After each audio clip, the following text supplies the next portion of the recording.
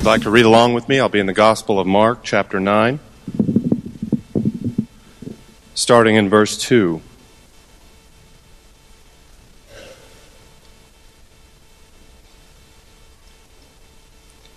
"6 days later, Jesus took with him Peter and James and John and brought them up on a high mountain by themselves,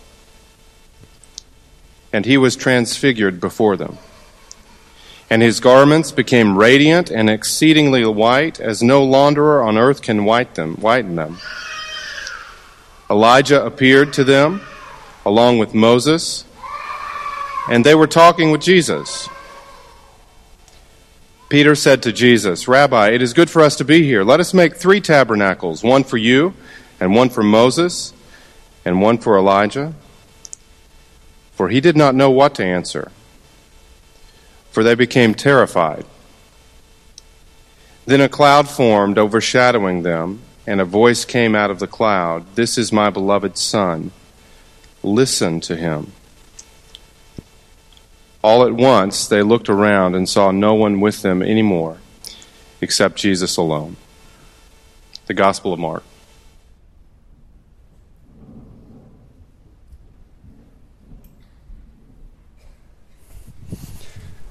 I really like Homer Simpson's summation of the Bible. Here's the way he put it.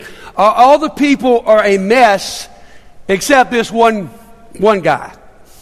You ever think about the Bible that way? I mean, it's just a mess. And when we come to this point where we've just been reading, it's sort of a mess, except for this one guy, Jesus.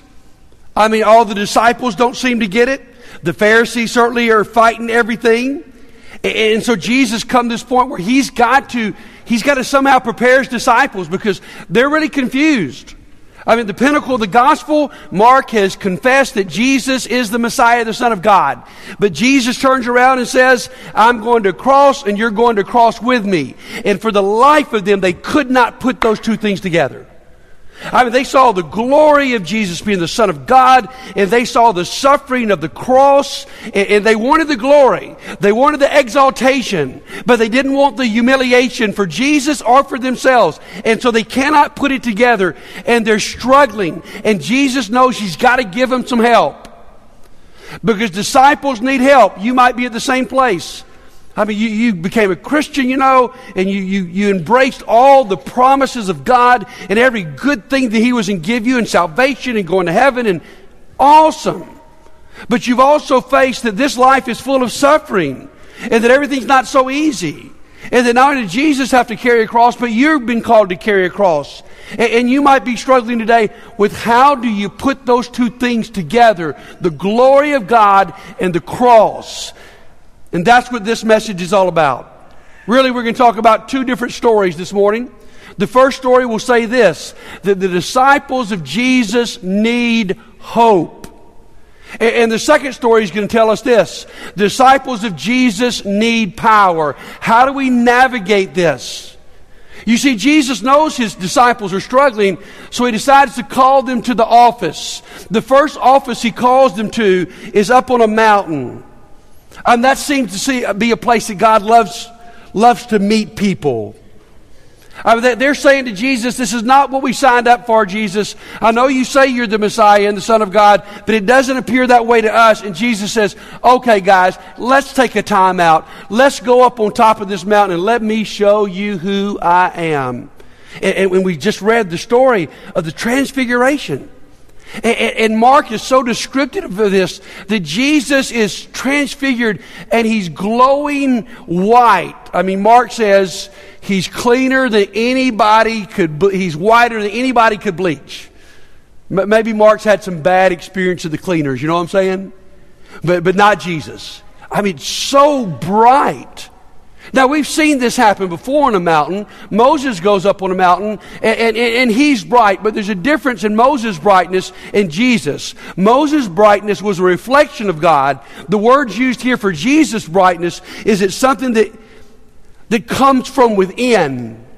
His holiness pours through him in such a bright way And so they're up on that mountain, and appearing with Jesus is Moses, the great lawgiver, Elijah, the great prophet. They're having a conversation about Jesus' impending death. Now, if you want my opinion here, this is the greatest miracle besides the resurrection in the New Testament. Now, if you go to any Bible encyclopedia and look up miracles, you will not see this one. But this is an incredible miracle. Why? Because in the middle of this, he's taken his three best friends, Peter, James, and John, and they have fallen asleep, and they wake up, and they see God in his full glory. You say, what is the miracle? The miracle is that they don't die. I mean, God is so high voltage. He's told people forever, if you see my face, you're going to die. And Moses had begged to see God. And God said, Moses, you can't handle that. Let me do this. I'll pass in front of you and you can see my backside. You can see that. You might can handle that. But here they come and they're up there and they see it. And the Bible says they're afraid. Wouldn't you be?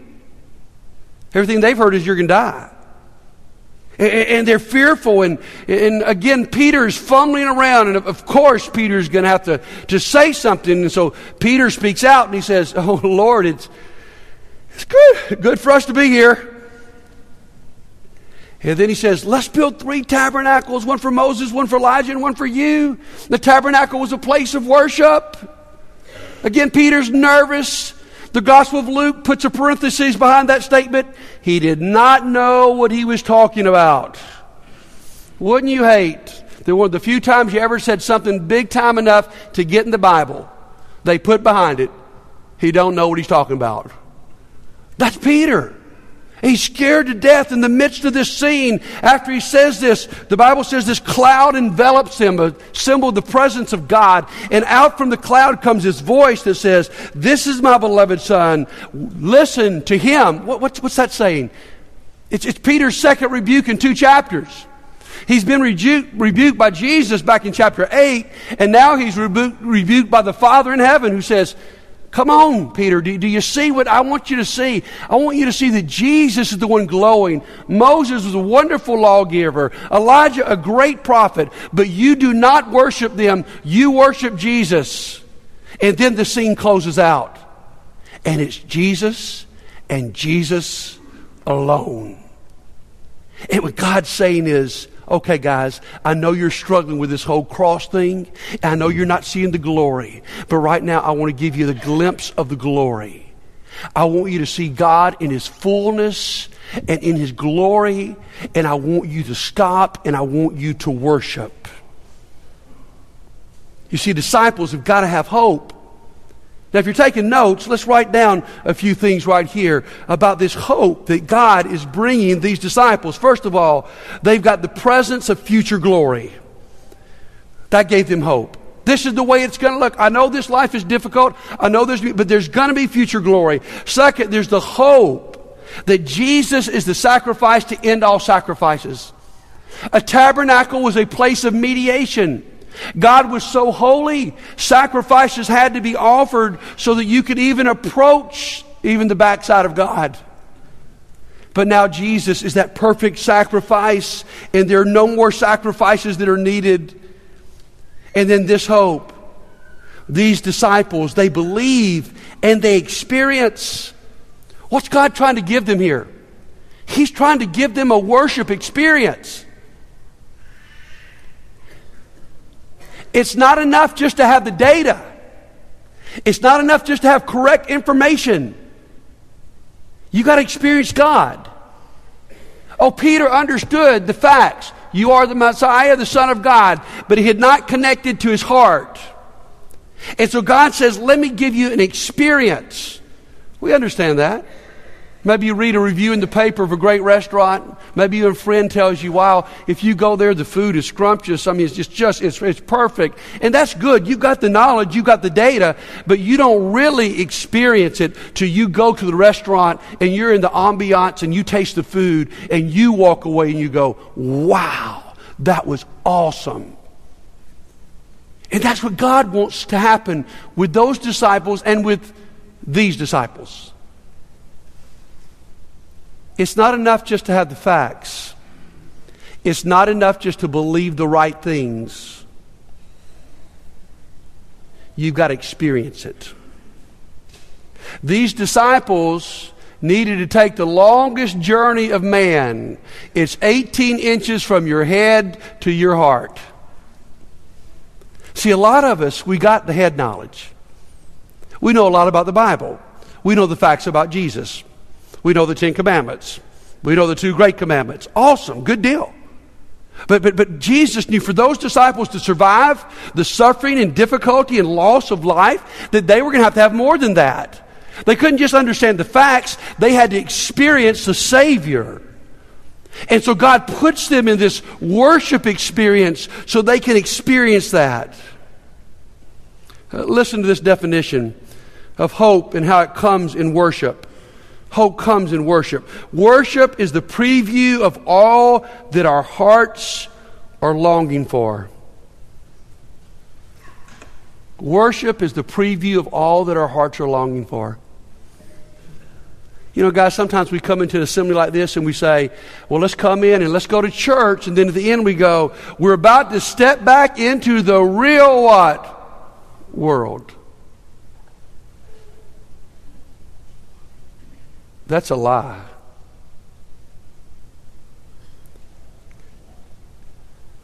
This is the real world. You see, in worship, guys, we're reminded that everything we long for is true. We're reminded that we're unconditionally loved. We're reminded that God is a God of power and resurrection. We're reminded in this crazy world we live in, yes, there's suffering, and yes, there's a cross, but one day there will be glory when we are glorified with our Savior. And it's in this kind of assembly that we experience the real world, where you can see beyond just the data and the facts and the difficulties of life, and we assemble on a Sunday morning and go, here's what we really believe. But in worship, it's more than we just believe it, it's we experience it. This is the part where we need to move from head knowledge to heart knowledge. And so today we're going to have an extended period of worship right now. And here's what I want to say to you. We are about to enter the real world. As you remember the death, burial, and resurrection of Jesus, that ought to be the greatest reality in your life. The hope that you have in the forgiveness of the blood of Jesus. The hope that you have in the resurrection that, oh yeah, this life is difficulty and we lose people we love, but this life lasts about an hour and a half. And then we're going to be together. And my body might be hurting right now, or my heart might be hurting right now because of rejection, or my life might be in shambles and my finances. But here is the moment where we acknowledge and we experience that that's not the truth. That's not the whole truth. It's part of the truth. And so this block of time we're about to have together, could I encourage you to release yourself in worship? Guys, if all you come here today and you get is more head knowledge, you're not going to make it. You need some heart experience.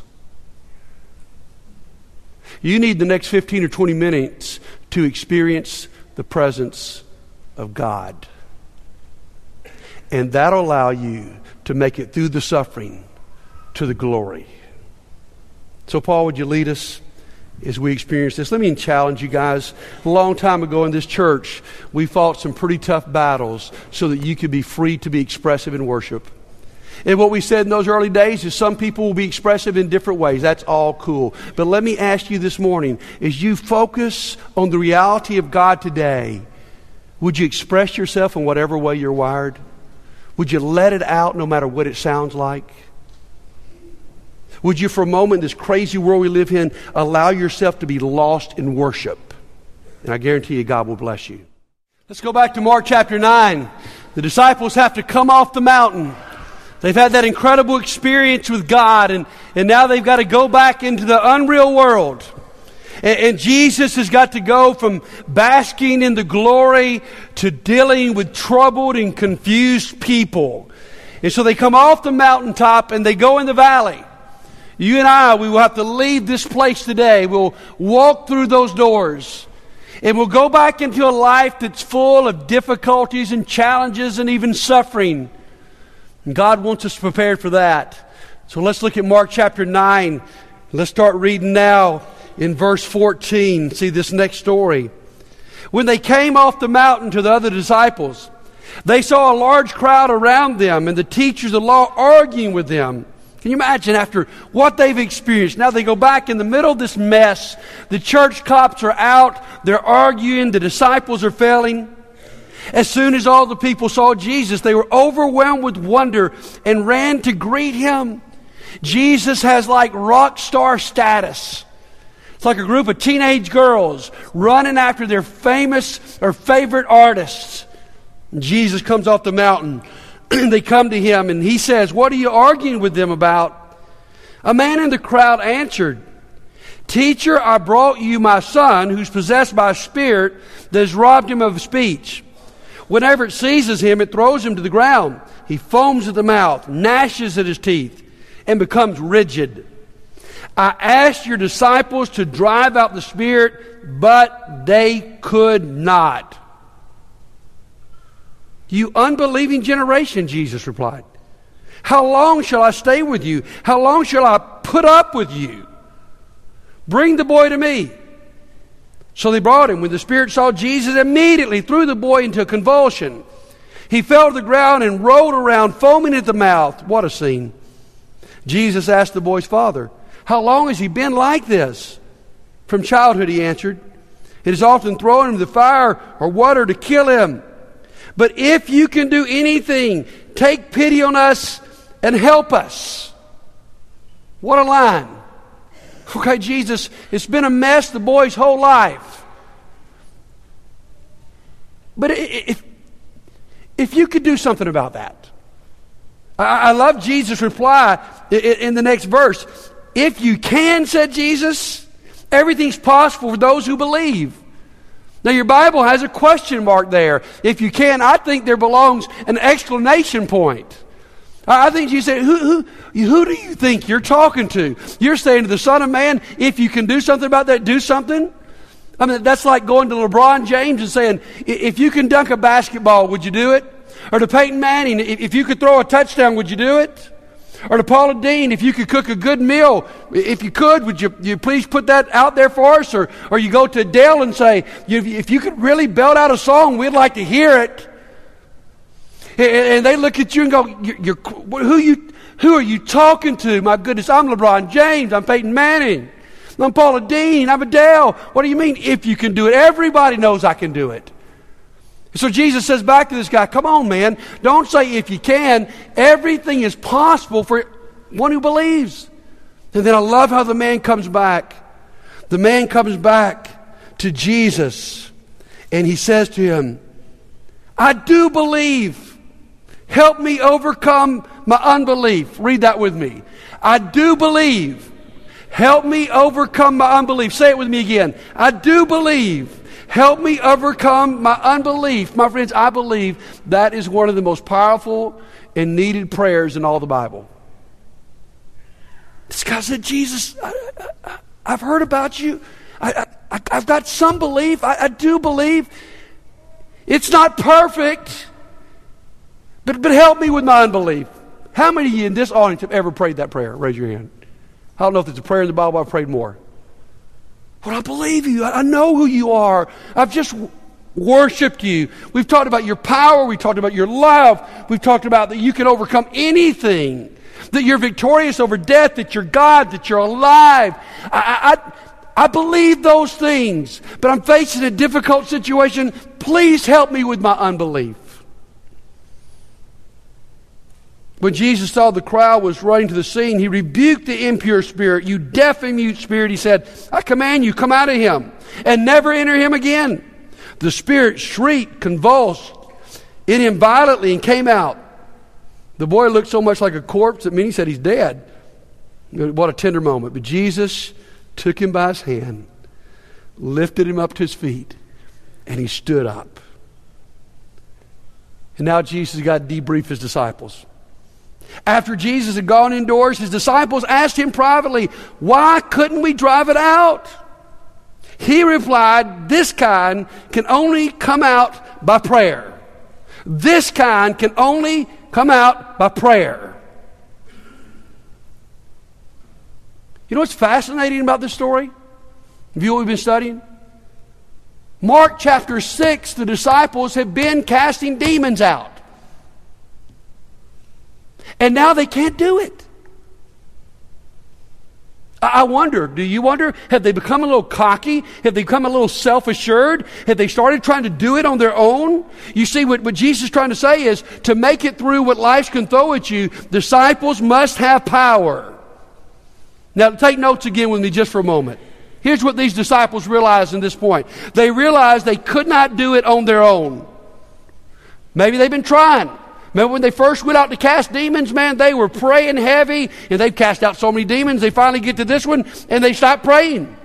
They've got confidence in their ability to cast out demons outside of the power of God. It will not work. Guys, we've got to face it, guys. We cannot do it on our own. If we want to be disciples of Jesus Christ and what we're going to face, it can take power from God. The next point I want you to realize, you don't have to have perfect faith, just humble helplessness. You know, sometimes I think, God, you're never going to do powerful things unless I have 100% perfect faith. I know a theology out there that says your prayers and whether they're answered are completely dependent on how much faith you have.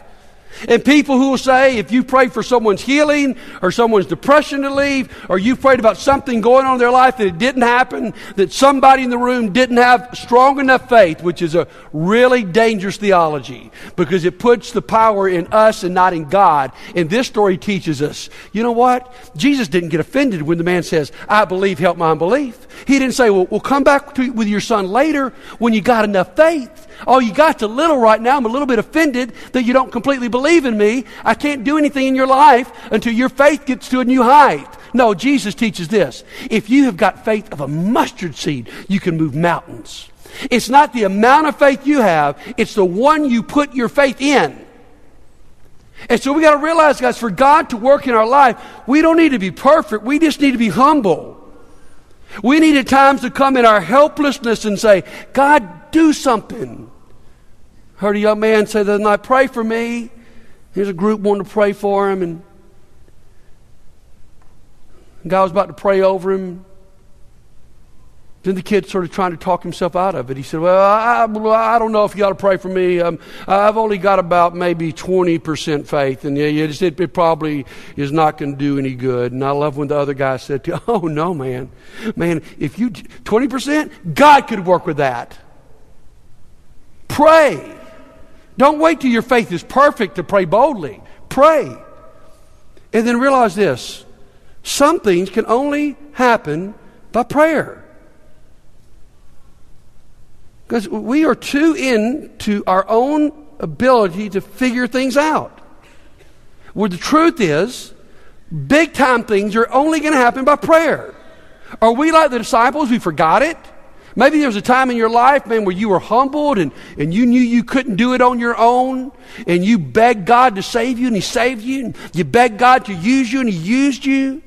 And then you got some experience, and you started doing pretty good, You used to teach a class and never walk in the classroom without praying about it. You used to preach a sermon and never step up from that second row before you'd prayed. But you start thinking, you know what, I sort of got this thing down pat. You used to lead the church thinking, man, the only way this church is going to be anything is by God. And then now you think you're going to lead it by your own knowledge and ability.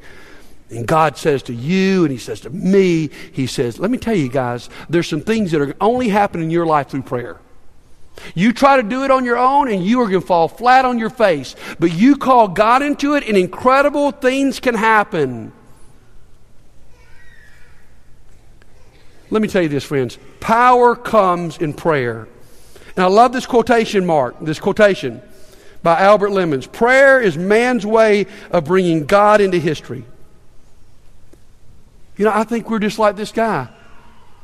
Our life's all messed up, or there's things we don't understand, and we come to God and say, if you could do something, that'd be cool, God. If you could. And Jesus says, if you can, my goodness, who are you talking to, man? But guys, when we pray in faith, what we are doing is we're bringing God into the history of our lives.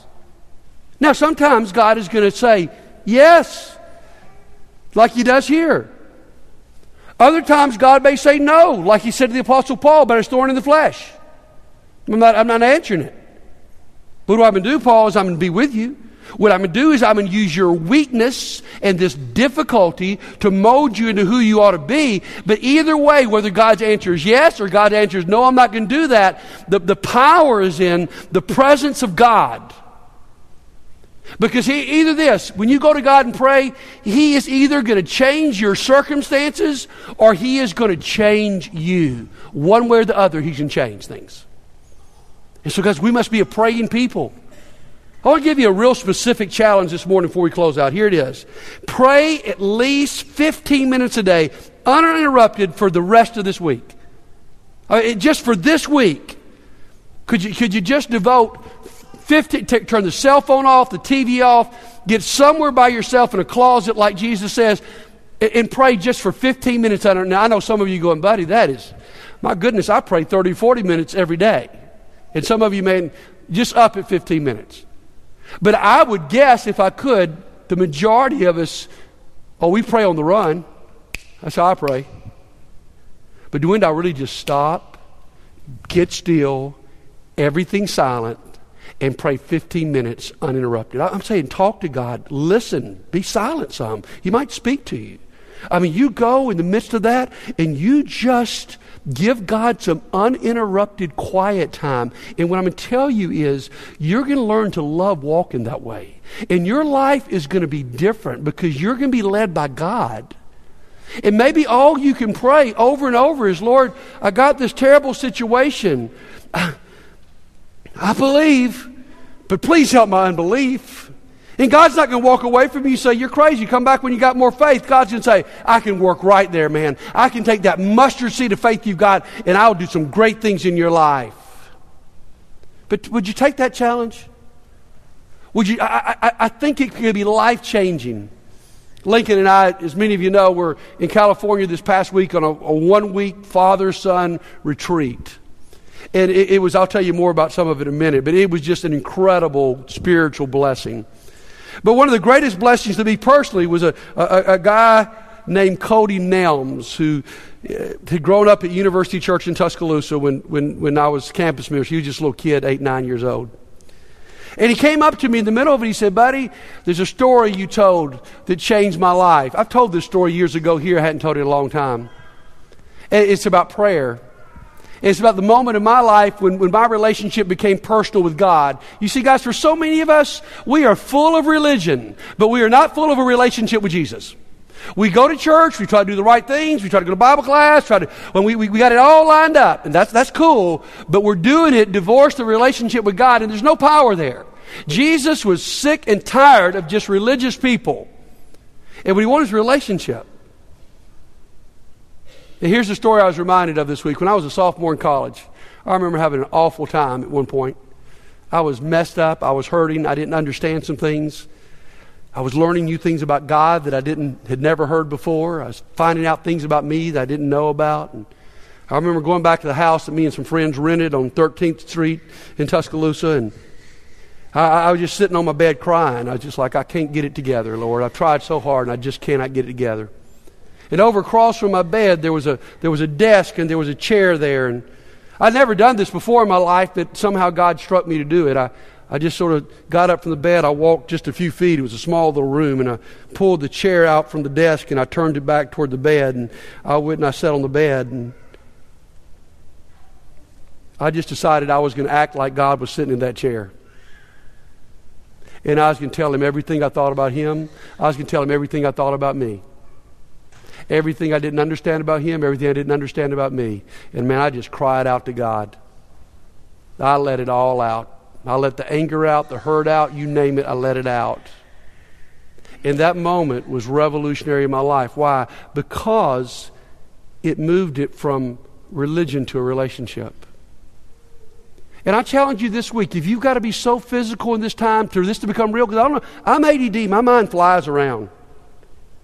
If you got to be so, go get a room and pull you a chair out and you pull your chair up and you let God sit in that chair because He will. Or you get in your car, your truck, and you just go ride, and you invite God to sit in that seat beside you. And every day this week, have at least 15 minutes with God.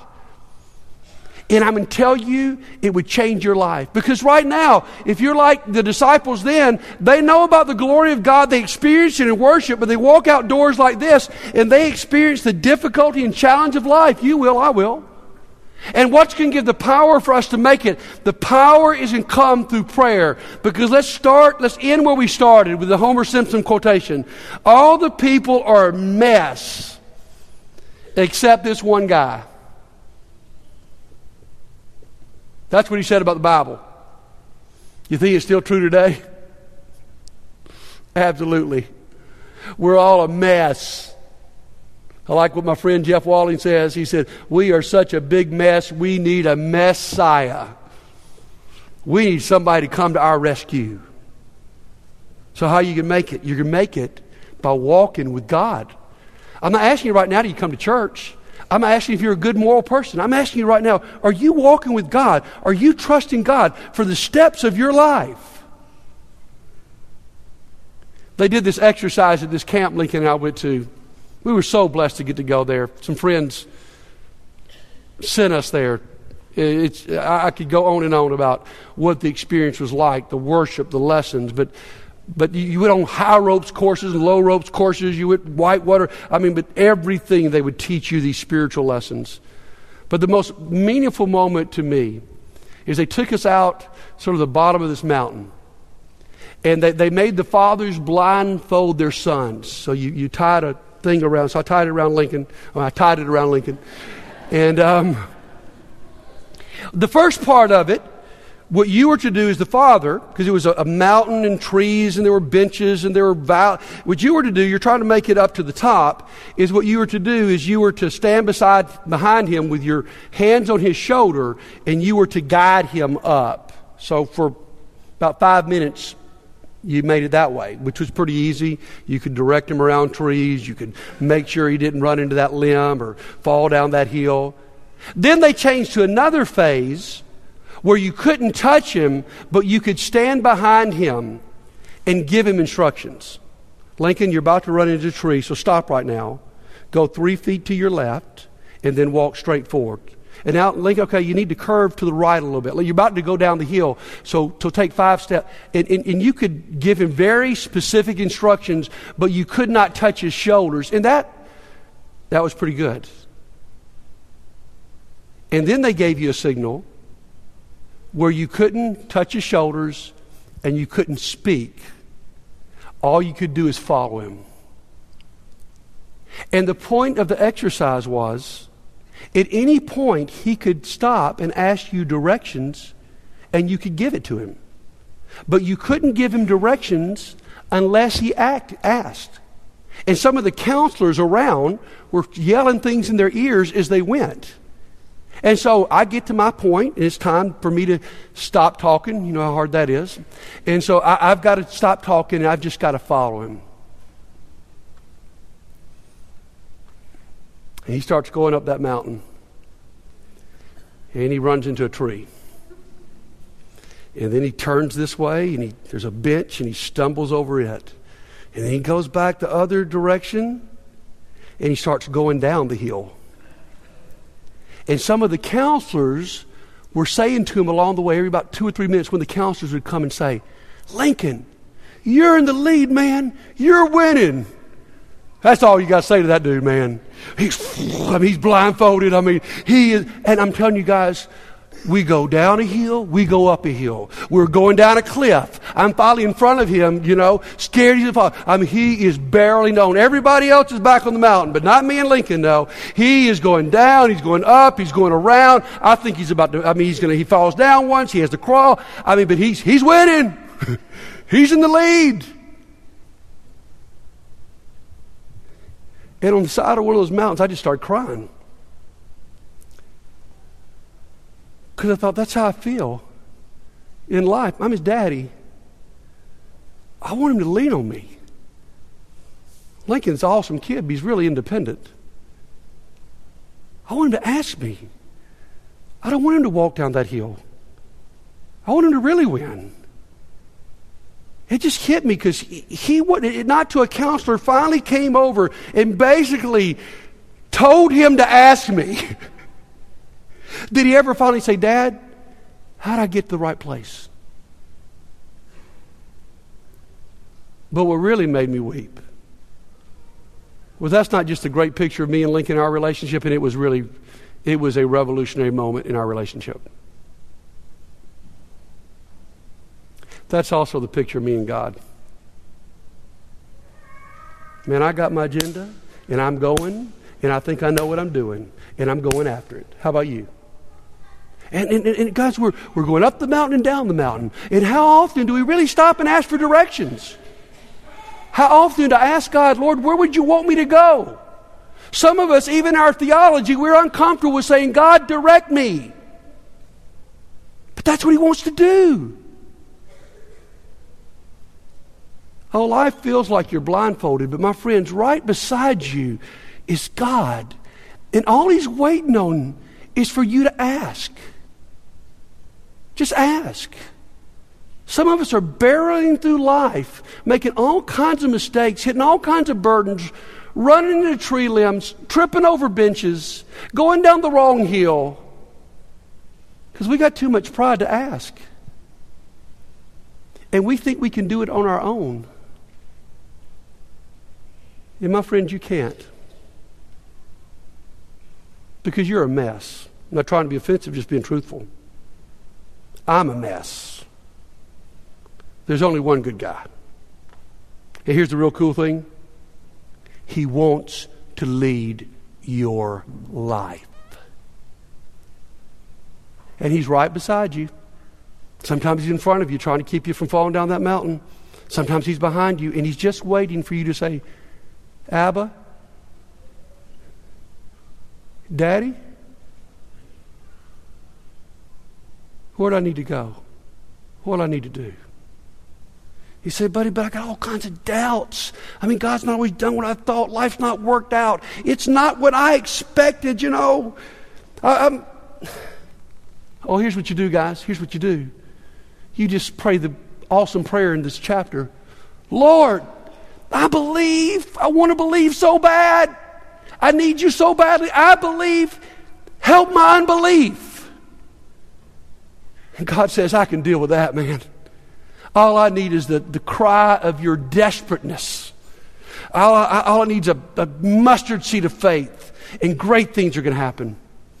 And so this morning in this assembly, we come to the most powerful point of our assembly when you could be prayed for, where you could ask, where you could come before this church and say, guys, I've been going through life on my own and it's failing. Maybe years ago you could cast out the demon. Maybe years ago you were walking with God, but you got a little puffy or cocky or too busy and you've sort of forgotten God and you've left him behind. Why don't you come today and say, man, I want God to lead my life again. And I know I'm about to walk out these doors, and normally by the time I get home, I start cussing. Or by the time I get to work, I've got a terrible attitude. Or by the time I have to deal with my wife, it's just not pretty. Or I don't know what in the world to do with my children. God, I believe, please, if you can. I believe, help my unbelief. And before you walk out of this place today, we can talk to a God who loves you. He wants to guide you to glory. If you need to come, why don't you come right now while we stand and sing?